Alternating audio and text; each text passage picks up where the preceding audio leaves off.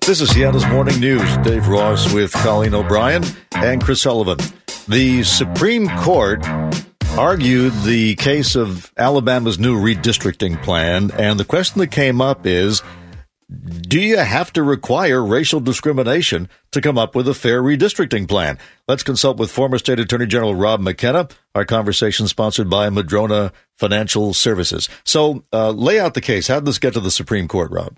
Well, this case comes from Alabama, where they have 7 congressional districts, and the legislature has the power to draw the map when they redistrict every 10 years after the census. Alabama's legislature is controlled by Republicans, and they drew a map which, like the maps that were drawn after 2000 in the 2010 census, has 1 district out of 7, which is majority-minority, in other words, majority African-American. The plaintiffs in this case argued that because African Americans constitute 27% of the population of Alabama, 2 of the districts out of 7 should be majority minority, not just 1 of the districts. And they persuaded a federal district court judge and a 3-judge panel of the Court of Appeals that they were right.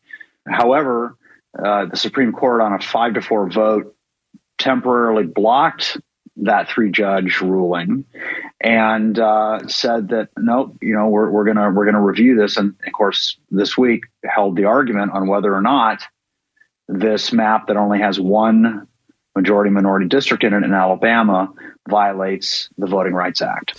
Now, the conservative justices were concerned that in order to achieve this goal of getting 2 districts that had a majority of black voters, you had to draw some pretty wiggly lines. I mean, what does that lead to? The allegation was that this was, in fact, it was racist in its own way, trying to carve out these 2, salamander-like districts.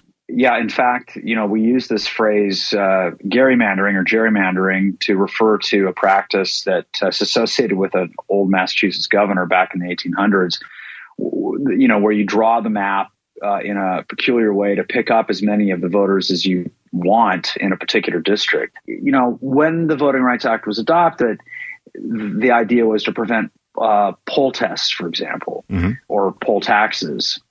Later, the Supreme Court ruled, and in fact, this happened as early as 1969, that vote dilution also violates the Voting Rights Act, apparently because vote dilution is viewed as an abridgment of the right to vote based on race. So vote dilution means you divide up, the African-American votes in a way that they can't achieve a majority in any one district.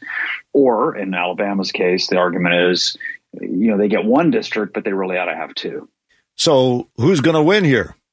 Well, 2 of the justices, Justice Gorsuch and Justice Thomas, apparently believe that redistricting shouldn't be considered a factor in any Voting Rights Act case, that the Voting Rights Act was really aimed at preventing specific methods of blocking votes, like poll taxes or literacy tests. Gorsuch and Thomas view themselves as originalists. They would say if the Voting Rights Act is amended to expressly include vote dilution by redistricting, then okay.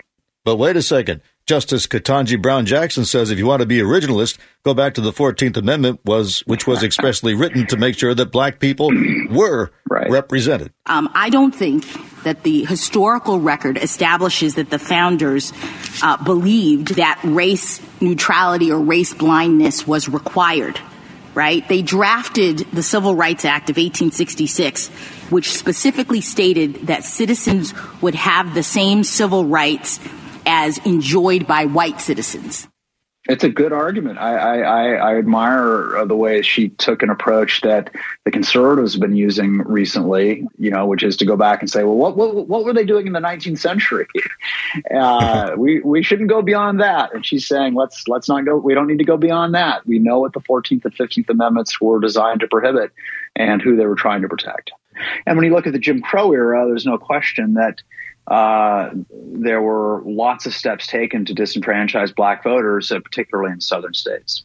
Former State Attorney General Rob McKenna. Rob, thanks very much. Thanks, Dave.